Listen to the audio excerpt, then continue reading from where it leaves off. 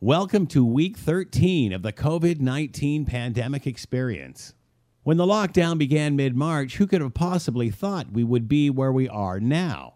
While positive to be on the backside of the curve, the hardest work is still ahead of us as we realize the world will be much different for the short term anyway, until a vaccine is discovered. I saw a person driving down the highway with a bright fluorescent handmade sign on their back window. The sign read, COVID-19, the great lie. I'm not sure if that means there is a conspiracy and we don't know the whole story behind COVID-19, or the virus doesn't even exist and it's a hoax. Again, more questions than answers. What we do know is there's a lot of division within our society these days. We also know that it does not need to be fueled with rage, but rather eased through healthy conversation.